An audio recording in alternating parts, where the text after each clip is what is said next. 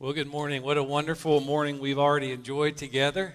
We are grateful for Vacation Bible School, grateful for our kids who have already shared with us, and grateful for all those volunteers who are helping. The offering plates are still up here. I wonder if we should pass them and take up cell phones so you're not checking the Southern Miss score. We're not going to pass them, but we are going to dig into God's Word together. I'm going to allow our kids, children's church age, to be dismissed to children's church at this time. And I'm going to invite you to turn in your Bibles to Psalm 25. And I want to say a special welcome to Matthew and Ashley Bowden. Matthew pastors in Rome, Georgia. He's on his way to New Orleans for the convention, and they stopped in here to worship with us. Always great to have another pastor and wife here. We're grateful y'all are worshiping with us today, Matthew and Ashley. Well, we're going to look at Psalm 25, and you say, well, Psalm 25 is not the Gospel of John.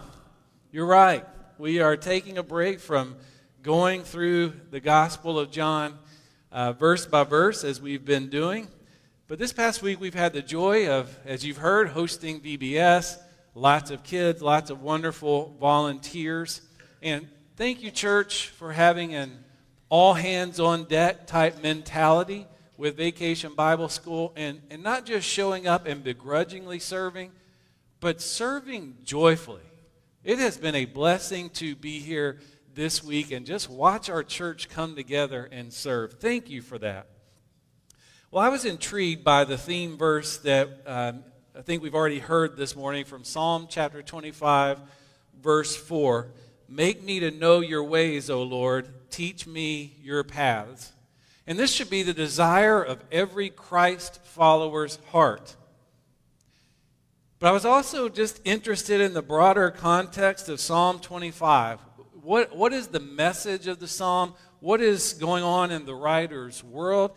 And how does that psalm apply to us today? And here's the theme. The one who follows Jesus needs him to lead in every situation of life. That's real simple, but it's also real practical. This is rubber meets the road Christianity. The one who follows Jesus needs him to lead in every situation of life. Well, let's look at Psalm 25 together. If you are able, I'm going to invite you to stand in honor of the reading of the Word of God, and we're going to read all 22 verses together. David wrote, to you, O Lord, I lift up my soul. O my God, in you I trust. Let me not be put to shame. Let not my enemies exult over me. Indeed, none who wait for you shall be put to shame. They shall be ashamed who are wantonly treacherous. Make me to know your ways, O Lord. Teach me your paths. Lead me in your truth and teach me. For you are the God of my salvation. For you I wait all the day long. Remember your mercy, O Lord, and your steadfast love, for they have been from of old. Remember not the sins of my youth or my transgressions. According to your steadfast love, remember me, for the sake of your goodness, O Lord. Good and upright is the Lord. Therefore he instructs sinners in the way. He leads the humble in what is right and teaches the humble his way. All the paths of the Lord are steadfast love and faithfulness for those who keep his covenant and his testimonies. For your name's sake, O Lord, pardon my guilt, for it is great. Who is the man who fears the Lord? Him will he instruct in the way that he should choose. His soul shall abide in well-being, and his offspring shall inherit the land. The friendship of the Lord is for those who fear him, and he makes known to them his covenant. My eyes are ever toward the Lord, for he will pluck my feet out of the net. Turn to me and be gracious to me, for I am lonely and afflicted. The troubles of my heart are enlarged. Bring me out of my distresses. Consider my affliction and my trouble, and forgive all my sins. Consider how many are my foes, and with what violent hatred they hate me. Oh, guard my soul and deliver me. Let me not be put to shame, for I take refuge in you. May integrity and uprightness preserve me, for I wait for you. Redeem Israel, O God, out of all his troubles. Let's pray. Father, we recognize the very practical need for your guidance. both in Psalm 25 and David's life here, but also in our lives. Lord, we don't have the wisdom. We need yours. We don't have the strength. We need yours. And Lord, I pray for every follower of Jesus in this room that we would know how to take your word and apply it to the specific situations in our lives. And God, that we would live according to the power of Jesus, according to the ways of Jesus, to make Jesus known, to exalt him, exalt in him. Father, I pray for those who may not have yet come to saving faith in Christ, you would turn their hearts to you. In Jesus' name, amen. You may be seated.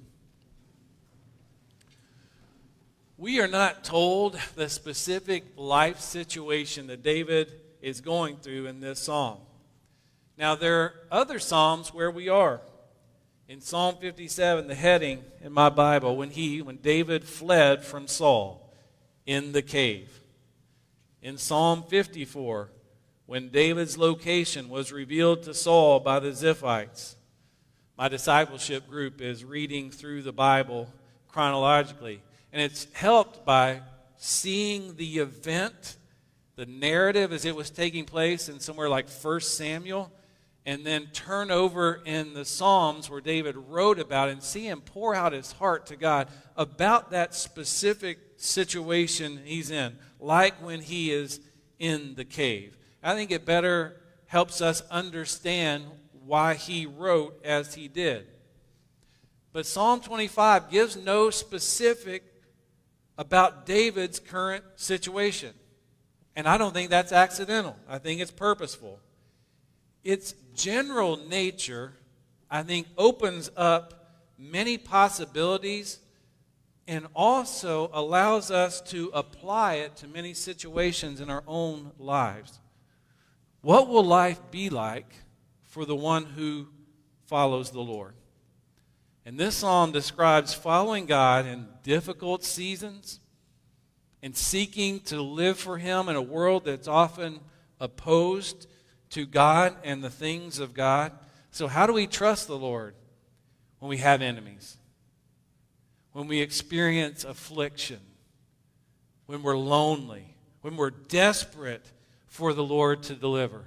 Psalm 25 speaks to those situations. We should be grateful that we have Psalm 25 as part of our Bible's songbook. Now, this psalm is in the form of an acrostic.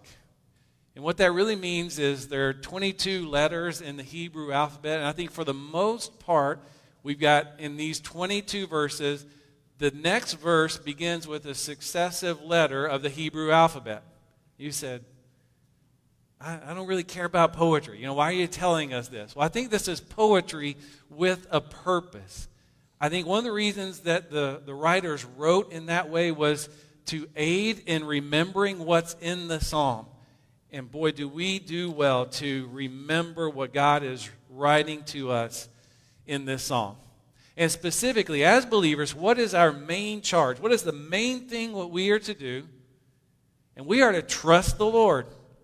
And we see out of the gate, David is confessing his trust in the Lord. He says in the first verse, "To you, O Lord, I lift up my soul. O my God," second verse, "in you I trust." Now, I don't want you to see trust as generic. I know in our Christian language, we throw around the word trust a lot, and we should, but David isn't just giving lip service to trusting God. I think he's saying, God, you're my only hope. I've got enemies.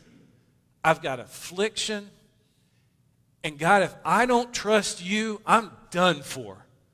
So this is a reliance. And you think about, we all in our relationship have different levels of trust, maybe with different people. We trust some people more than others. Maybe like me, you've watched movies where maybe two of the main characters who didn't really know each other beforehand, they're thrown into a crisis type of situation, and one of them starts doing something that not only doesn't look helpful, but looks like the opposite of what would help in this situation, and maybe we in the audience have information that shows what he's doing is right, but the other character doesn't have that. And the one character might look at the other character and say something like, "You've got to trust me." And really, in that situation, there's no basis for trust. Why? Because we trust based on someone's character. If someone has trustworthy character, we trust them. If you don't know that person's character, you don't trust them. Well, we trust God based on his character. The psalmist is telling us the good character, the trustworthy nature of our God. Let's just see this in a few places. In verse 8, good and upright is the Lord. Verse 10, all the paths of the Lord are steadfast love and faithfulness. Verse 15, he will pluck my feet out of the net. Believer, we can trust God because of who the Bible reveals him to be. But maybe what's one of our obstacles in trusting God? And I think probably all of us can recognize that one of our obstacles is we like to trust ourselves. And self-trust is often in contrast with trusting in God. Actually, it's always in contrast. In Proverbs 14:12, it says, and this is repeated 2 chapters later, there is a way that seems right to a man, but its end is the way to death.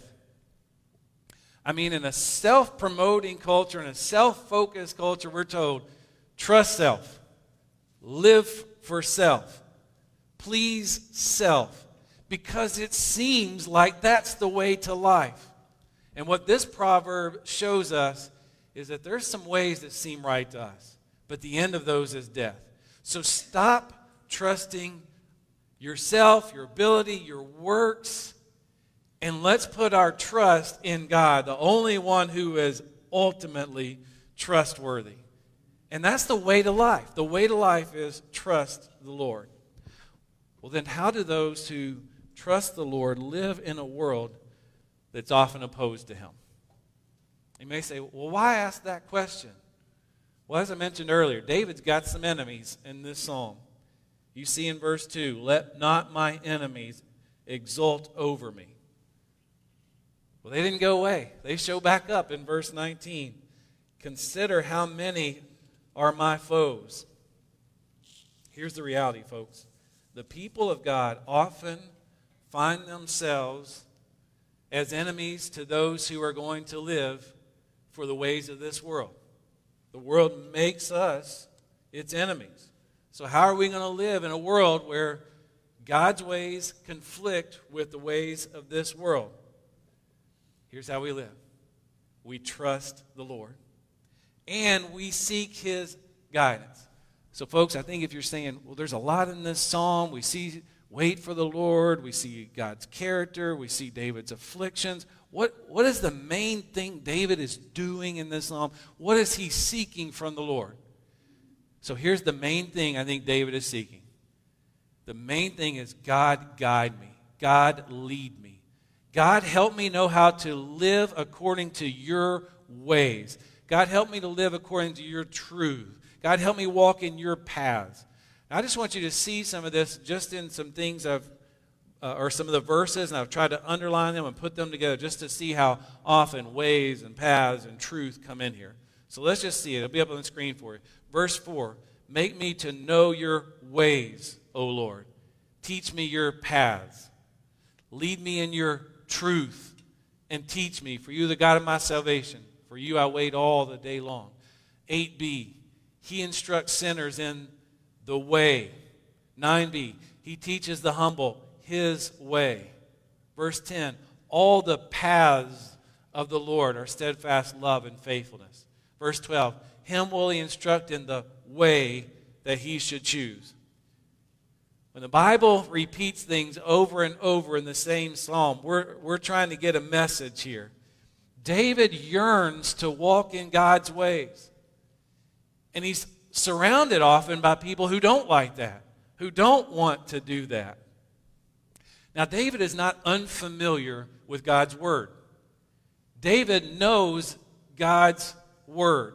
So what is he seeking here by wanting to live according to God's ways and paths? I think he wants to take God's word and apply it to the specific life situation that he is in. And folks, that's wisdom. God, I know your word. How do I live it out? At work, in my family, in my places of play. God, show me your ways when I go to the Little League field. God, show me your ways when I show up at work today and they don't hold to my Christian beliefs. So we need a psalm like this because we don't get specific commands for every life situation in which we find ourselves in. The Bible doesn't tell us everything in every situation, but the Bible tells us we can seek God's word and seek his spirit to help us live out his ways in the world that we find ourselves in. Well, how do we know the Lord's ways? Our family watches some shows. One of the shows we watch is The Mandalorian. It's in the Star Wars universe. And if you've watched that show, if you haven't, I'll try to catch you up to speed. But the Mandalorians have a very specific code they live by. If you watch the show, you'll hear them say often, "This is the way. This is the way." Now, we're not really, I don't think we're told where their code is written down, but it's a very specific code that they want to live by. This is the way. All right, well, if that's Mandalorians in a fictional universe, what about for us? What is the way for us? Well, folks, we always preach Christ. Even when we're in Psalm 25, we are preaching Jesus. So John 14:6, Jesus said, what did he say? I am the way and the truth and the life. No one comes to the Father except through me. So the better we know Jesus, the more we know his word, the more we're going to know how to follow God's ways in this world that's often opposed to God. Like this quote from J. Josh Smith and Daniel Aiken. One of the questions that plagues Christians the most is, how can I discern the will of God? Psalm 25 reminds us that God's will is not a place, God's will is a person. Follow Jesus. Love Jesus. Seek to live according to his plan. And it's neat to see as you kind of follow this psalm, as David is seeking the Lord's ways, David is so remorseful over his sin. If you read this psalm several times, I think you're going to be struck by David's remorse over his sin. He repents of these times that he has strayed from God's ways in order to follow God's ways better in the present. In this, he asks God to remember some things, and he asks God not to remember, or to remember not something. You see there in verses 6 and 7, remember mercy. Remember not the sins of my youth or my transgressions. Now, it seems that David is older here, and he looks back on his life and sins even from his younger days. He just hates them. He doesn't want to do that anymore. He no longer wants to walk in those ways. So he asks God to remember mercy, remember not sins and transgressions. Now, to ask God to remember doesn't imply that God has forgotten anything. Now, for me, I can forget. I can forget a lot. I can forget to respond to a person's text message. I put a lot of things in my calendar, some appointments and those sorts of things, and have alerts, usually 2 alerts, to remind me so that I don't forget because I'm so prone to forget. Now, David does not think God is like that God is going to forget things. Instead, to remember is to ask God to act. By saying remember, he's asking God to act. And David is asking God, act in a merciful way, God. Don't act in a way of judgment. Now, we may want to say, well, How could David ask that? And in verse 7, he asks, according to your steadfast love, remember me. So if we're sinners, and we saw David as a sinner, he's remorseful, he's repentant over sin. How can God, who is holy, who is just, who is righteous, act mercifully rather than in judgment toward sinners? So what we deserve is judgment. And folks, I'm just so thankful for Jesus. Aren't we thankful for the gospel of Jesus Christ? That Jesus went to the cross, bearing God's wrath against our sin, taking the full punishment, dying, rising from the dead victorious, so that sinners who turn to God in repentance and faith in Jesus, what they get is not judgment. Incredibly, what they get is mercy. Oh, I'm so thankful for the gospel. It's by the Lord's steadfast love he can remember us and act with mercy. Now, a couple weeks ago, I told you, pay attention to popular culture. And you're going to see in media and in other places, you're going to see this longing for the Savior. And that day I closed with an illustration about Superman, and with that, this longing for the Savior, Jesus. Well, I've already mentioned this morning the Mandalorian, so I'm going to bring it back up. And I told you they live according to a code. This is the way. This is the way. That's their code. And one thing is they don't take off their helmets in front of others. Well, the Mandalorian had taken off his helmet. And just the language within this scene is really interesting, or should be for us. Taking off his helmet, I don't think he used the language of sin, but it was definitely a wrong according to their code. And he asks how he can be forgiven. Folks, that's biblical language. You see this, this is fictional, popular culture. It's a show to make money. That's what it is, right? But even in this, there's a longing for forgiveness that's expressed in that. Well, then the armor responds, and such biblical language. He must seek atonement in the living waters of Mandalore. Now just hear that redemption language that's within that scene. We were just in John 4 for a while, and we saw Jesus offer to the woman at the well living water, which is his salvation. And that term, that living water, is utilized even in that popular cultural show. But then there's the word atonement. Seek atonement. That is biblical language. Wayne Grudem says atonement is the work Christ did in his life and death to earn our salvation. It's doing something about our sin so that sinners can be made right with God. Do you see this longing for the Savior that is out there? This longing to be made right with God. This longing to be forgiven of sin. And folks, the more I think that we are aware of our sin and we experience the forgiveness Jesus brings, the greater humility it brings in our lives. I don't think we work up humility. I just don't think we stir it up in our lives. I think it comes from some realities. One reality, that God loves us, God sent his Son, God forgives our sin based on nothing we did but solely on the work of Christ, and we're in his family. David is humble in this psalm. Verse 9, he says it twice. He leads the humble in what is right and teaches the humble his way. It is the humble that admit they're sinful. And a greater awareness of our sinfulness stirs up humility in us. Only those who are humble will seek the Lord's guidance. If we're not humble, we think we can do it on our own. If we're not humble, if we're prideful, we think, I don't need Psalm 25. I can do whatever I want. David's situation is saying, I can't do it. I need the Lord to guide me. We are prideful. We lean on our own wisdom. We lean on our own power. We lean on our own understanding. The humble can walk with God because they're done with themselves.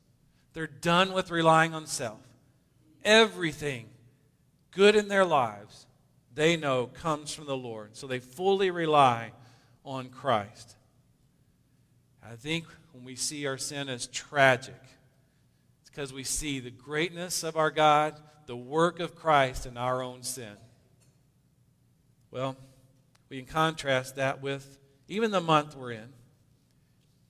If you've been on any type of media at all, you've likely seen that June is labeled Pride Month. Now just think about that in terms of what we're talking about. Pride Month. The LGBTQ plus agenda has attached to its movement the term pride.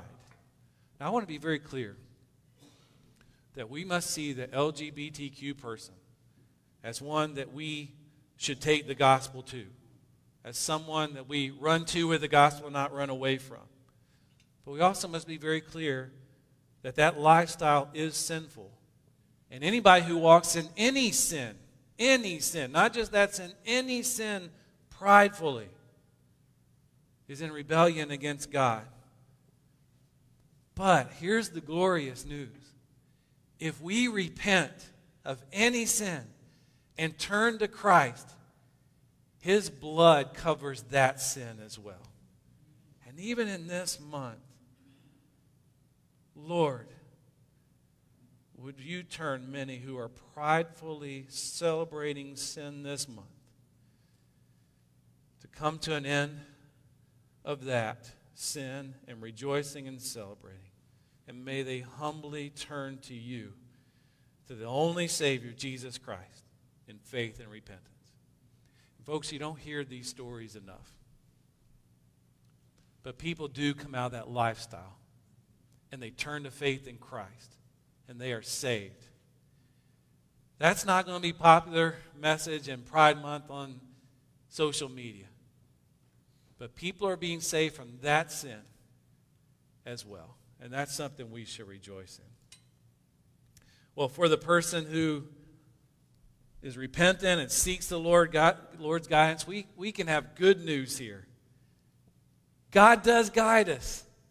This is a prayer God loves to answer. Listen, I don't know what all you pray for. I don't know if you just pray for newer cars or bigger homes and those sorts of things. I'm not going to promise you those prayers are going to get answered. In fact, God does answer those prayers. A lot of times He answers with no. So God does answer those prayers. But the prayer that we can be confident that God is answering with a yes is if we humbly turn to Him and say, God, lead me. God, guide me. I want you to see just in even verses 8, 9, verse 12. I'm not going to read them all, but you get some verbs there. Pay attention to verbs when you're reading Scripture. We find there that the Lord instructs. He leads. He teaches. Oh, what a comfort it is that if we seek God's guidance, He gives it to us. And then I just want us to be blown away, folks, with how God guides us. How He leads, how He teaches us. Specifically in verse 14. Now, some of your texts, it may say the secret counsels of the Lord, or secret counsel. That's fine. My ESV says, the friendship of the Lord is for those who fear Him. The friendship of the Lord. Do you see this? How undeserving we are of God's friendship. Our sin made us enemies of God. We made God our enemy. And yet in God's incredible grace, He offers to us friendship. We should just be blown away by the fact that the great God of the universe offers friendship to sinners who repent and turn to Him. So God leads us not in a detached, impersonal, well, here's the commands, y'all do them, I'm out of here. That's not how God leads us. I was doing my doctorate, studied some other world religions, and in so many of them, the purported gods in those systems are just impersonal. They're detached. Theravada Buddhism, it's atheistic. There's not even a God. You may know about Hinduism. It's got 3 million gods. Well, those are really invented as personal manifestations because they couldn't really live in that system where there is this impersonal force, this Brahman that's unrelatable, that people couldn't know. And all that's false. All of it is false religion. And truth matters more than attractiveness, but I want you to just see Christianity has both. We have truth, the one God. We see this in Christianity. But it's so appealing to follow him. He offers friendship to us. And then just hear Jesus' words in John 15, verse 15. No longer do I call you servants, for the servant does not know what his master is doing. But I have called you friends, for all that I have heard from my Father I have made known to you. Isn't that amazing? That verse wording, God offers friendship. And if you think about friendship, you know, we all have different friendships, right? You probably have some friendships that are more replenishing than draining. You might have some friendships that are more draining than replenishing. And those really sweet human friendships that we have are those that are mutually replenishing for both parties in the friendship. Well, think about friendship with God. It's so unilateral because God doesn't need anything from us. Listen, God did not create humanity because God was lonely and he needed somebody to hang out with. God has perfect fellowship within himself. One God eternally existing in three persons, and there is uninterrupted, perfect, fulfilled friendship and relationship in the members of the Trinity. So it's amazing that God offers friendship to us, and it's solely by his grace. And of all the friendships that you might have, none could even come close to being as replenishing as the one with the God of the universe. In it, we're given reconciliation with God, eternal life, and listen, while you're on earth, his daily guidance, his leading in our lives. So another of the gifts that those who are led by the Lord receive. No shame. Now this is amazing because we've all lived with shame, right? I think shame is the feeling that's produced when there is guilt. Guilt is this objective wrong that we are before God. We are guilty because we're sinners. Now, it's amazing in our world we're trying to get rid of guilt and shame. I guess it's not that surprising because we live in a culture that's trying to dismiss the reality of sin and dismiss the reality of a holy God.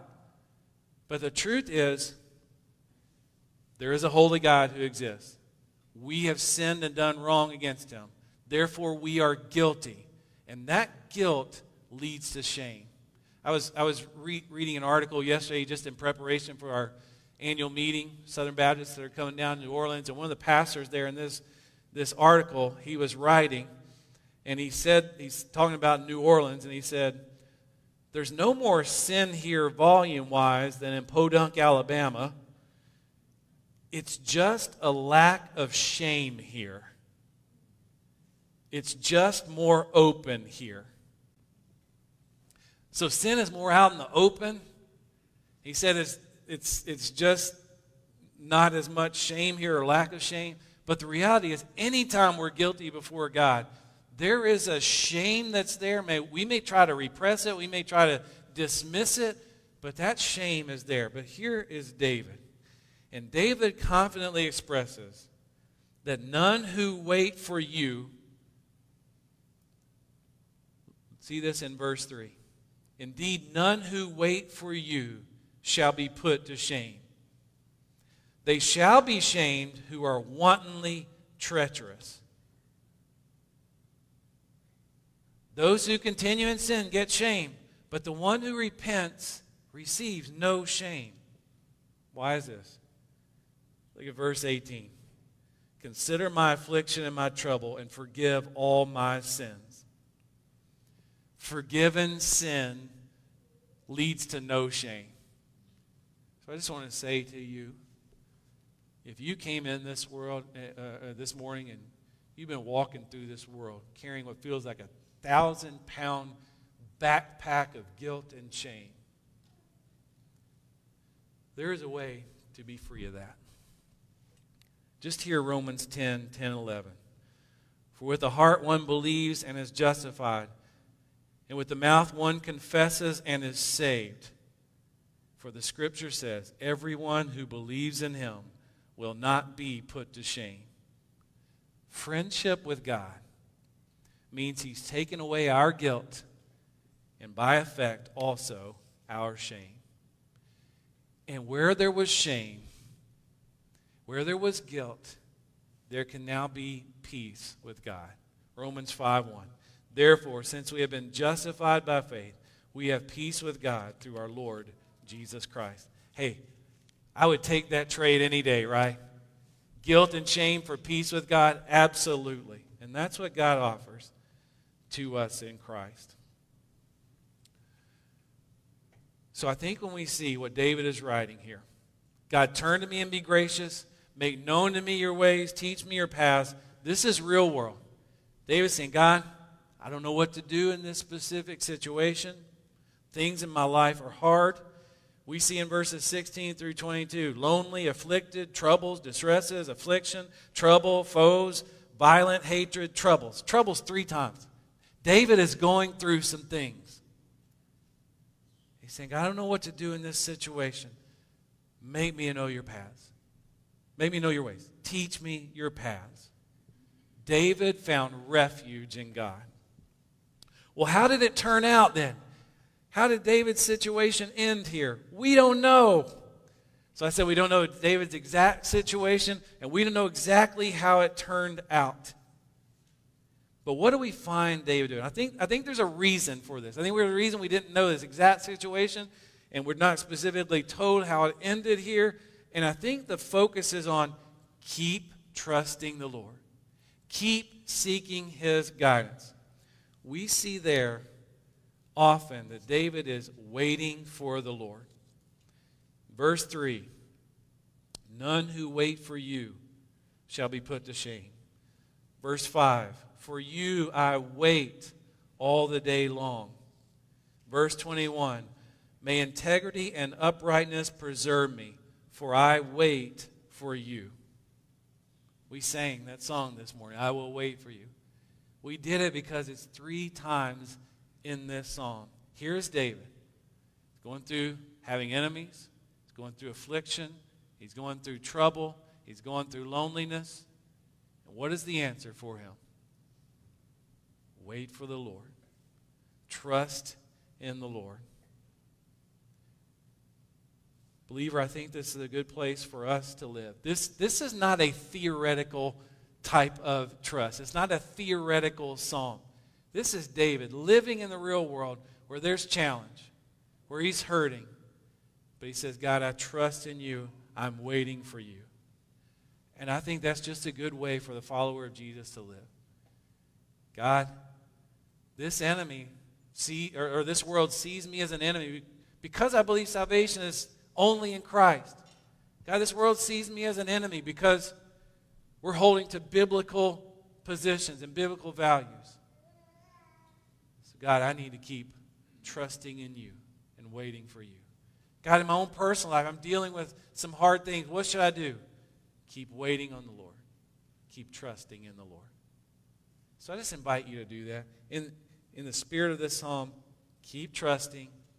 Keep asking God to lead. Keep waiting on the Lord. Let's pray. Father, we thank you for an opportunity to study Psalm 25. Thank you for including this psalm in your word. Thank you that this is not life is rosy, everything is good. But even in the midst of great challenge, great hardship, David found you to be his refuge. He kept trusting and kept waiting. And God, I don't know the situation that every person is going through in every pew this morning. But it would be naive to think there's not significant challenge in so many lives. And maybe people just came in saying, how do I make it another day? And the answer is, trust in the Lord. Wait for the Lord. And I pray that the Spirit of God would use his word to encourage his people today. And Lord, for the person who maybe is carrying that 1,000-pound weight of shame from their sin, oh God, I pray that today, by turning to Jesus Christ in faith, they would experience, for the first time ever, peace with God. We ask these things in Christ's name. Amen. Amen. Would you